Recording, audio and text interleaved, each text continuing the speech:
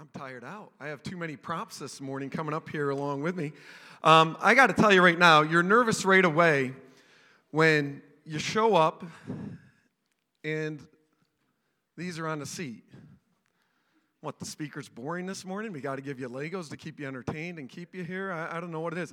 If you didn't find one on your seat, it is someplace implanted in your rear end.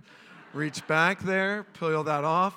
We want you to hold on to that. We're going to get back to that a little bit later. I guess it is in case we get a little bit boring, right? You're nervous because you got Legos on the seat, chocolate's coming next week, and then for crying out loud, how can you compete with babies? You can't do that. There's not a chance. But hey, my name is Joel, and I occasionally fill in at Bridgewater Conklin, and I've spoken up here a couple of times over the last few months, and it is such a pleasure and it is such a privilege to be back here with you this morning. Absolutely loved singing with you this morning. That was tremendous. Just sat over there a couple of times, and as this band up here, they did a great job leading you. I hope you appreciate that. I'm very thankful for the time and the work that they put in on a regular basis.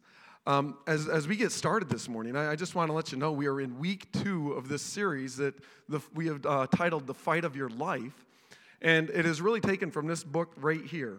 And I know that Brett mentioned this book last week. I just want to mention to you again. I'm certain that as I hold it up, you can see it, right? No, yeah, your eyes aren't. Okay, yeah, up in the front. There you go. Sit in the front. That's right. In the front, you can see that. But the book is "I Declare War," and it is by Levi Lusko, and this will be setting in the back.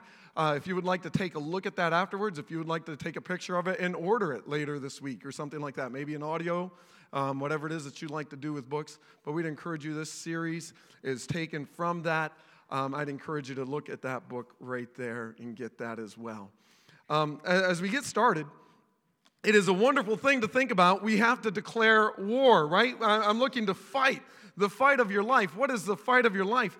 Last week, the fight of your life was on this idea of the lies that we believe, right? The lies that we believe, the lies that we catch onto, and the lies that catch hold of us.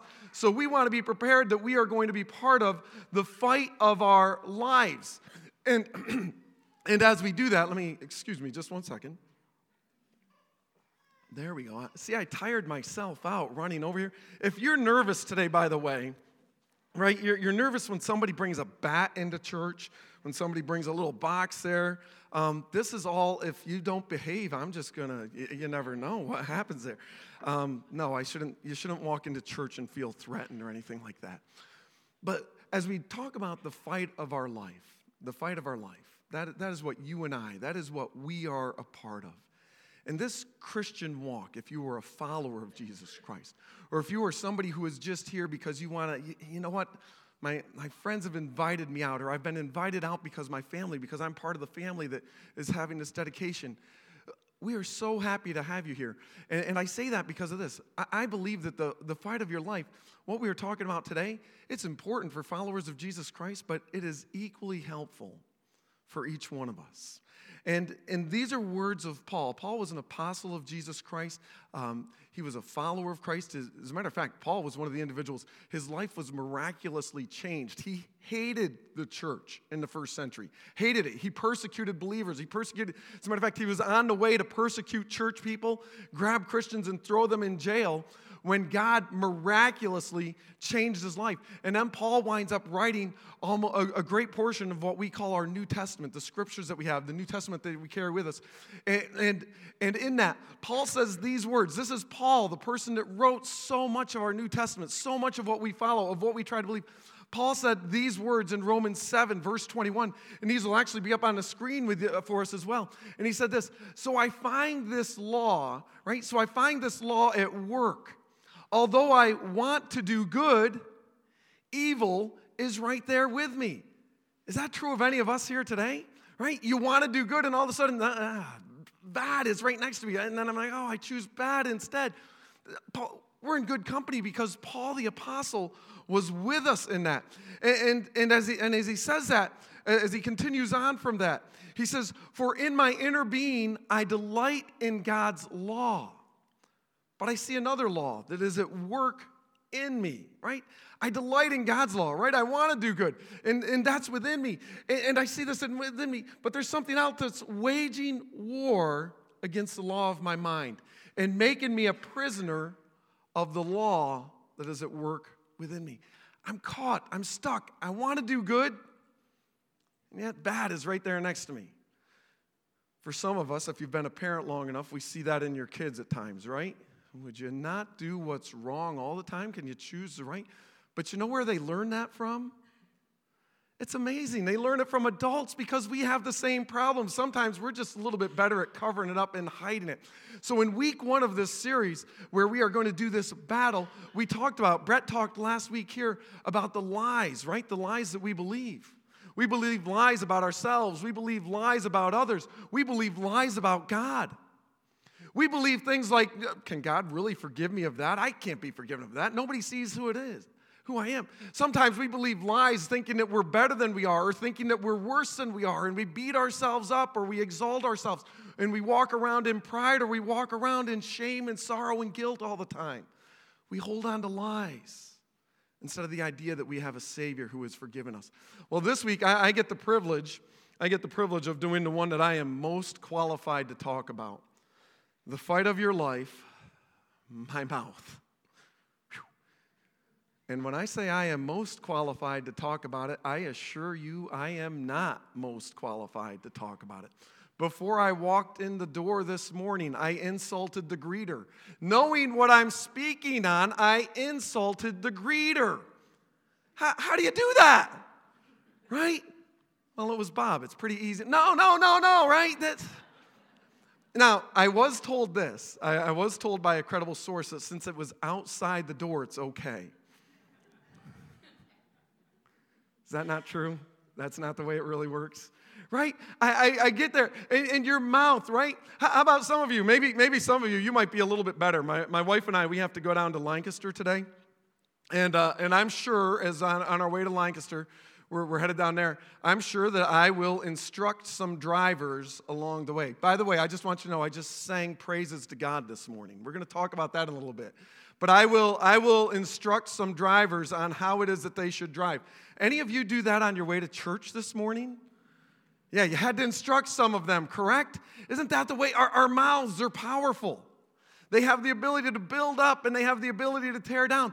I have the ability to say some of the dumbest things, and then you're there like, what in the world did I just do? Guys, have you ever asked a woman, hey, when are you due? You know where that was going, doesn't it? All right, didn't you? How many times do we do that, guys?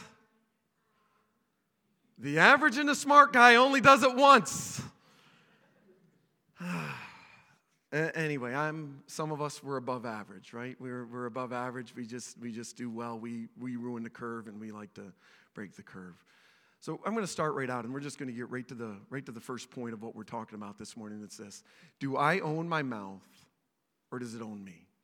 Right, my mouth, this thing right here. Do I own it, or does it own me? Does it write checks for me that I just can't cash? Right? Are you in that ballpark? Is that what you do? Is that where you're at and you get stuck with that? We have somebody that writes and is going to give us some great instruction, and it's James. I want you to know, when we look at the idea of James, this is James. He is the brother of Jesus Christ. So I want you to think about James. Growing up, he grew up with Jesus. James is the half-brother of Jesus, right? He's the son of Mary, both the son of Mary, all right? And growing up, he always faces the words, why can't you be more like your brother? Yeah, well, he's God. I'm not, right? But growing up, James didn't believe that he was God. As a matter of fact, there was a point where they're there like Jesus, and they're all trying to drag him away. They're like, what are you doing? You're embarrassing the family. Knock it off. But later in life, James is there with his mom, and he sees his brother crucified. And guess what happens? 3 days later, he sees him risen. Or maybe a week later when James saw him, James sees him risen. And suddenly his life has changed. James, all right, the James that we are going to look at here this morning, he died believing that his brother was his Lord. He died believing that his brother was God. Anybody here willing to die believing that of their brother? Raise your hand. I want to meet your brother if that's the case, right? Yeah, that's not the way we look at things, is it? And yet James, he saw his brother. He saw his brother crucified, saw him risen, and he goes for the rest of his life proclaiming the hope, proclaiming the truth. My brother is risen from the dead. If that's not something that changes your mind that you have to think about, are you kidding me? Yeah.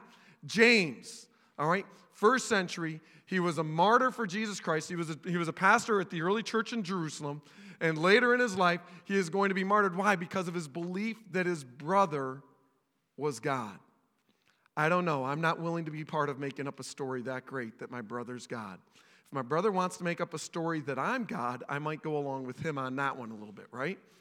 But I don't even think I'm willing to go to my death if my brother wants to declare that of me, right? I'm not willing. No, it's not true. Don't kill me. I'm not, all right? But James did.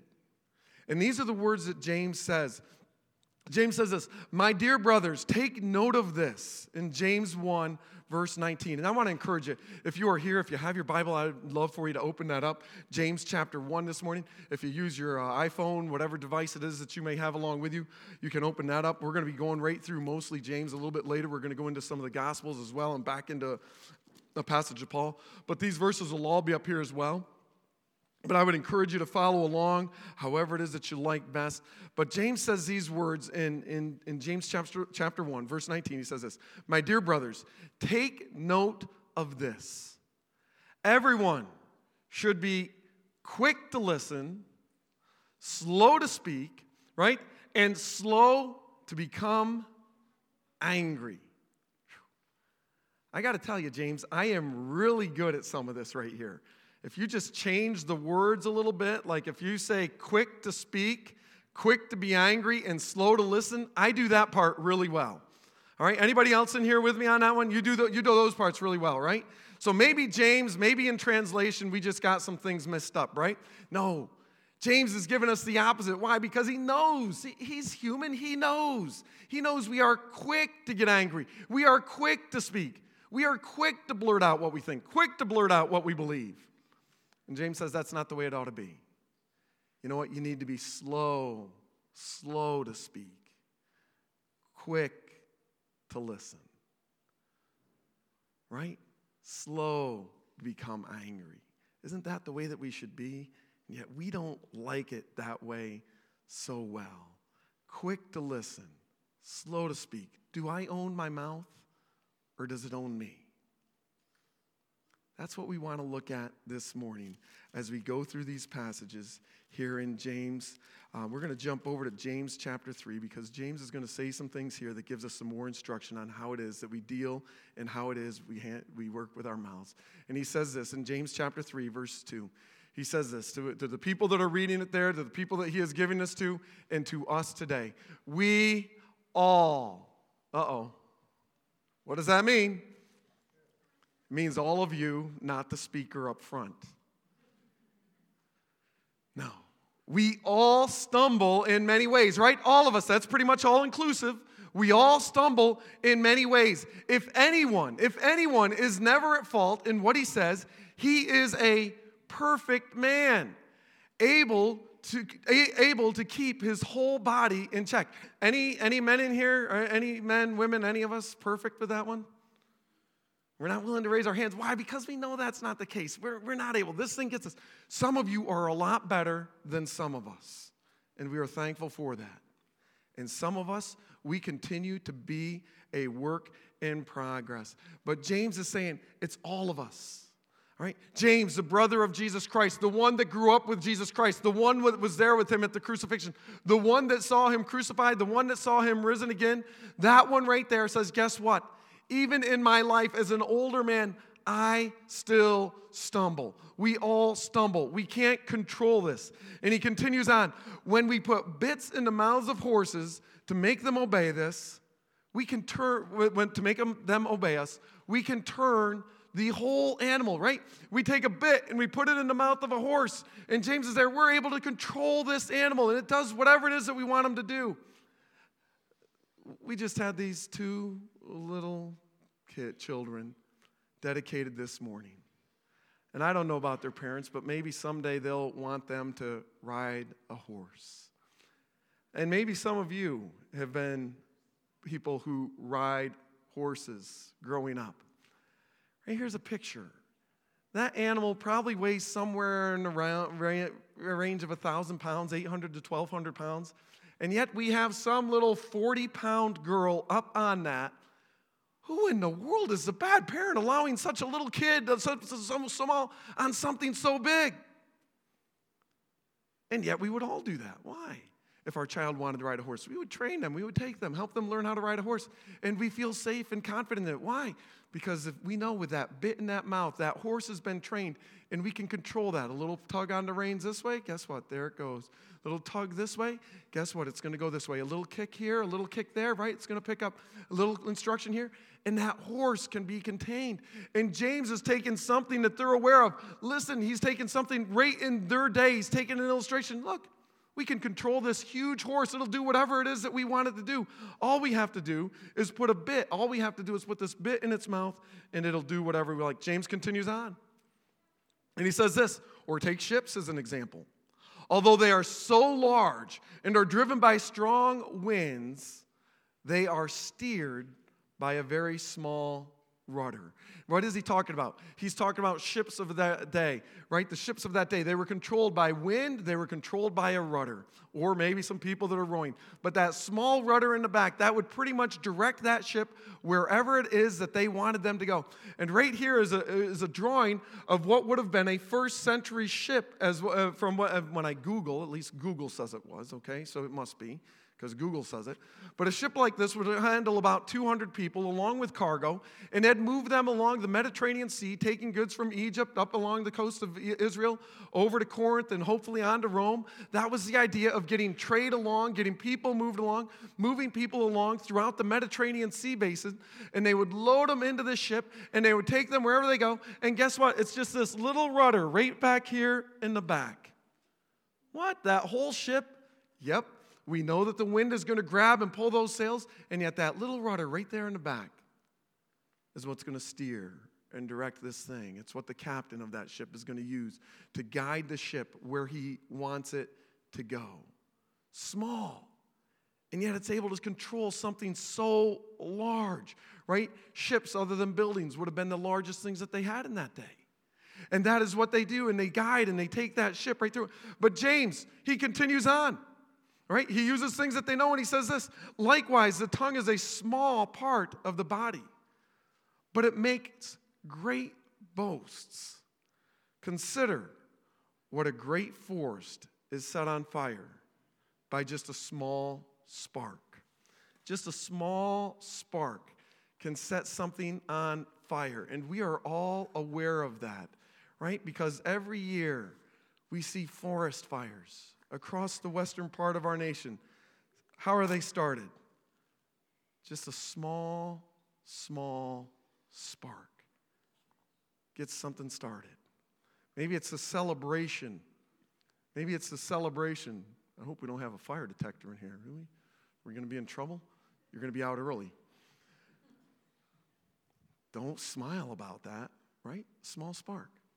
I think one of them, was it last year or 2 years ago, set off how? As somebody was doing a baby reveal, something so exciting, something so lovely, something that they so desired to get started with. Just a baby reveal sets off and destroys thousands upon thousands of acres. You know, forests weren't as common where James, outside of Jerusalem, that's not an area where forests were. So the people there, as James was writing this, they might not have been as aware of what we are of this, but we see that. We see what it is. And James is there like, listen, that's your tongue. Your tongue's able to do that. Your tongue is able to set a fire, set a raging fire. How do we do with it? He continues on in verse 6. The tongue also is a fire, a world of evil among the parts of the body. It corrupts just the tongue part of the body, right? No, it corrupts the whole body. It sets the whole course of one's life on fire. And it itself is set on fire by hell. What is he saying? Our tongues have so much control.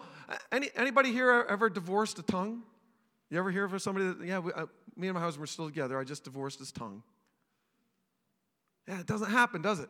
Did you ever get sent to the principal's office, or did you ever get in trouble, sent down to the principal's office? Well, it's just your tongue. We're not worried about anything else. It's, right? He was talking back. It's just his tongue. The rest, no, our tongues, right? Our tongues can get us fired. Our tongues can get us a job.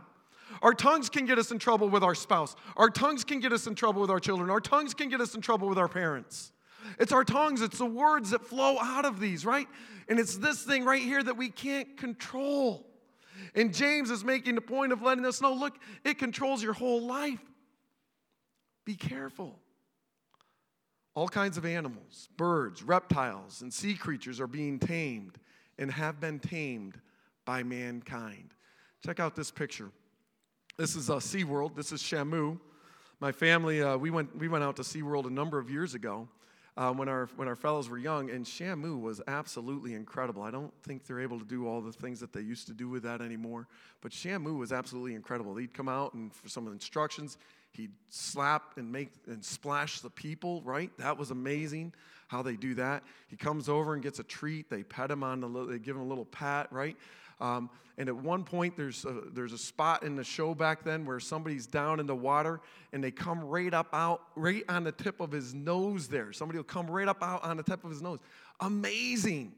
We're able to control this huge, huge animal. All kinds of animals, James says. Birds, reptiles. I don't think James was talking about SeaWorld, by the way. That's me pulling that from today. But we're able to control animals, right? But we're not able to control this, our tongues. All kinds of animals, birds, reptiles, sea creatures are being tamed and have been tamed by mankind. But no human being can tame his tongue.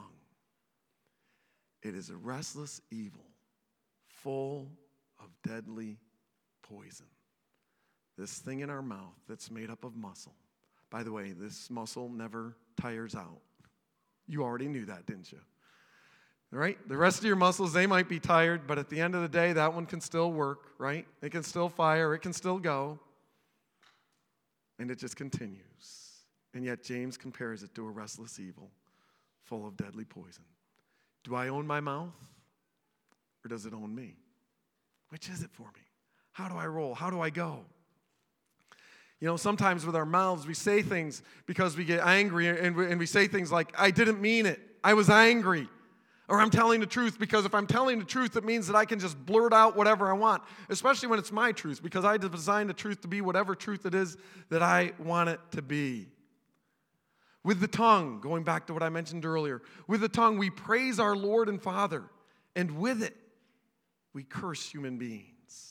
I come in and I sing praises here, and on my way home, I'll let the driver know what I think of his driving. On my way home, I'll let my wife know, or I'll let my husband know what I think of him. Or I'll tell my kids what I think of them. And my tongue, it just goes and it goes. We curse human beings who have been made in God's likeness. And James says it ought not to be.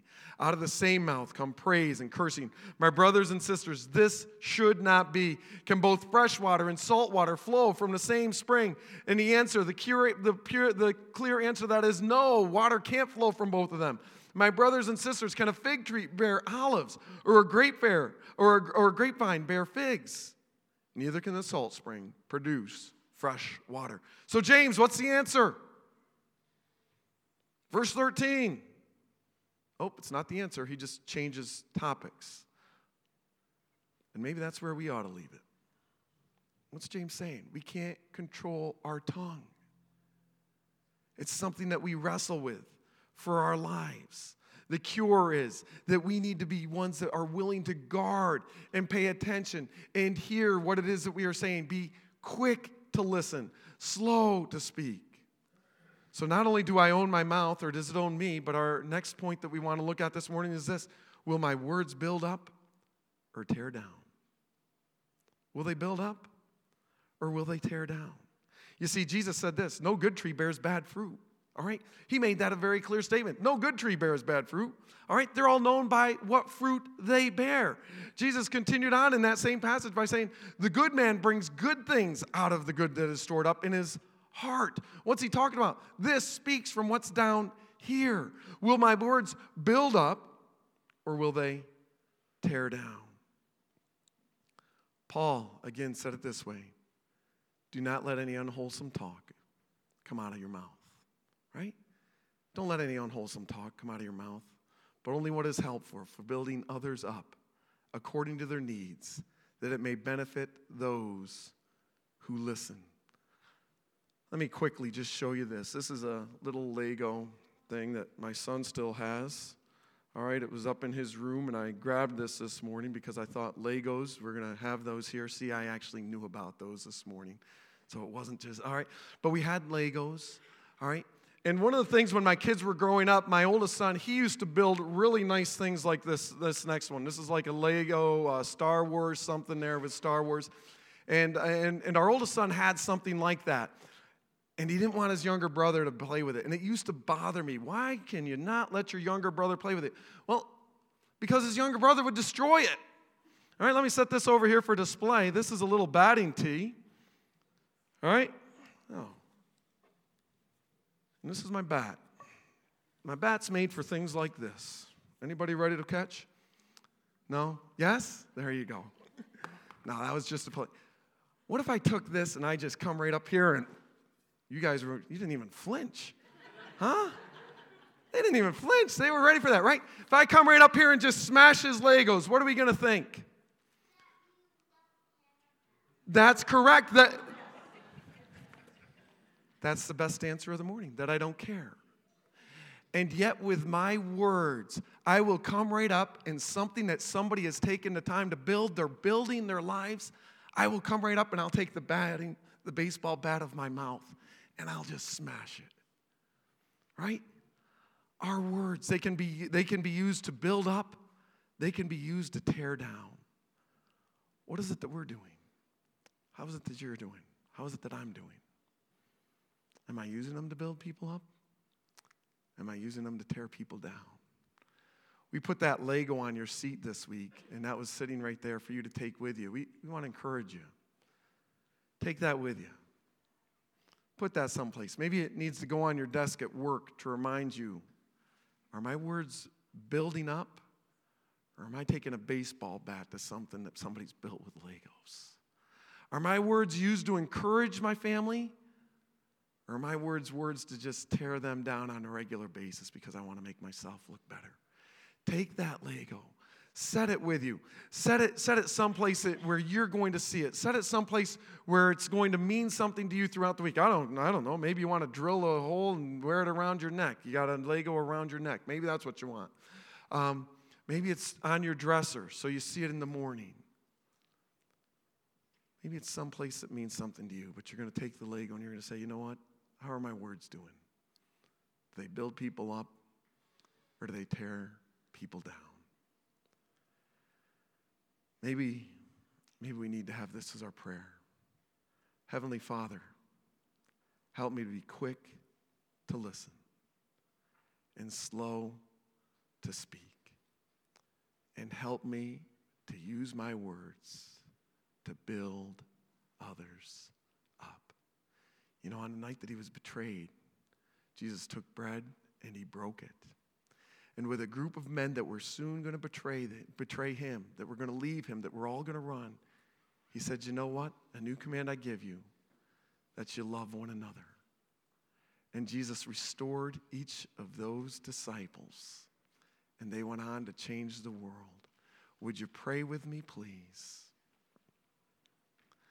God, as we close our time together this morning, and Lord, as we get ready to lead into this time of communion, Lord, may we love you. May we desire to follow you. May we desire to serve you. God, I say thank you for each one that is here this morning. And I pray that you might help us to be people who guard our mouths, who guard our tongues. God, help us to say, Heavenly Father, help me to be quick to listen. Help me to be slow to speak. Help me, Lord, to build others up with my words. And I pray this in Jesus' name.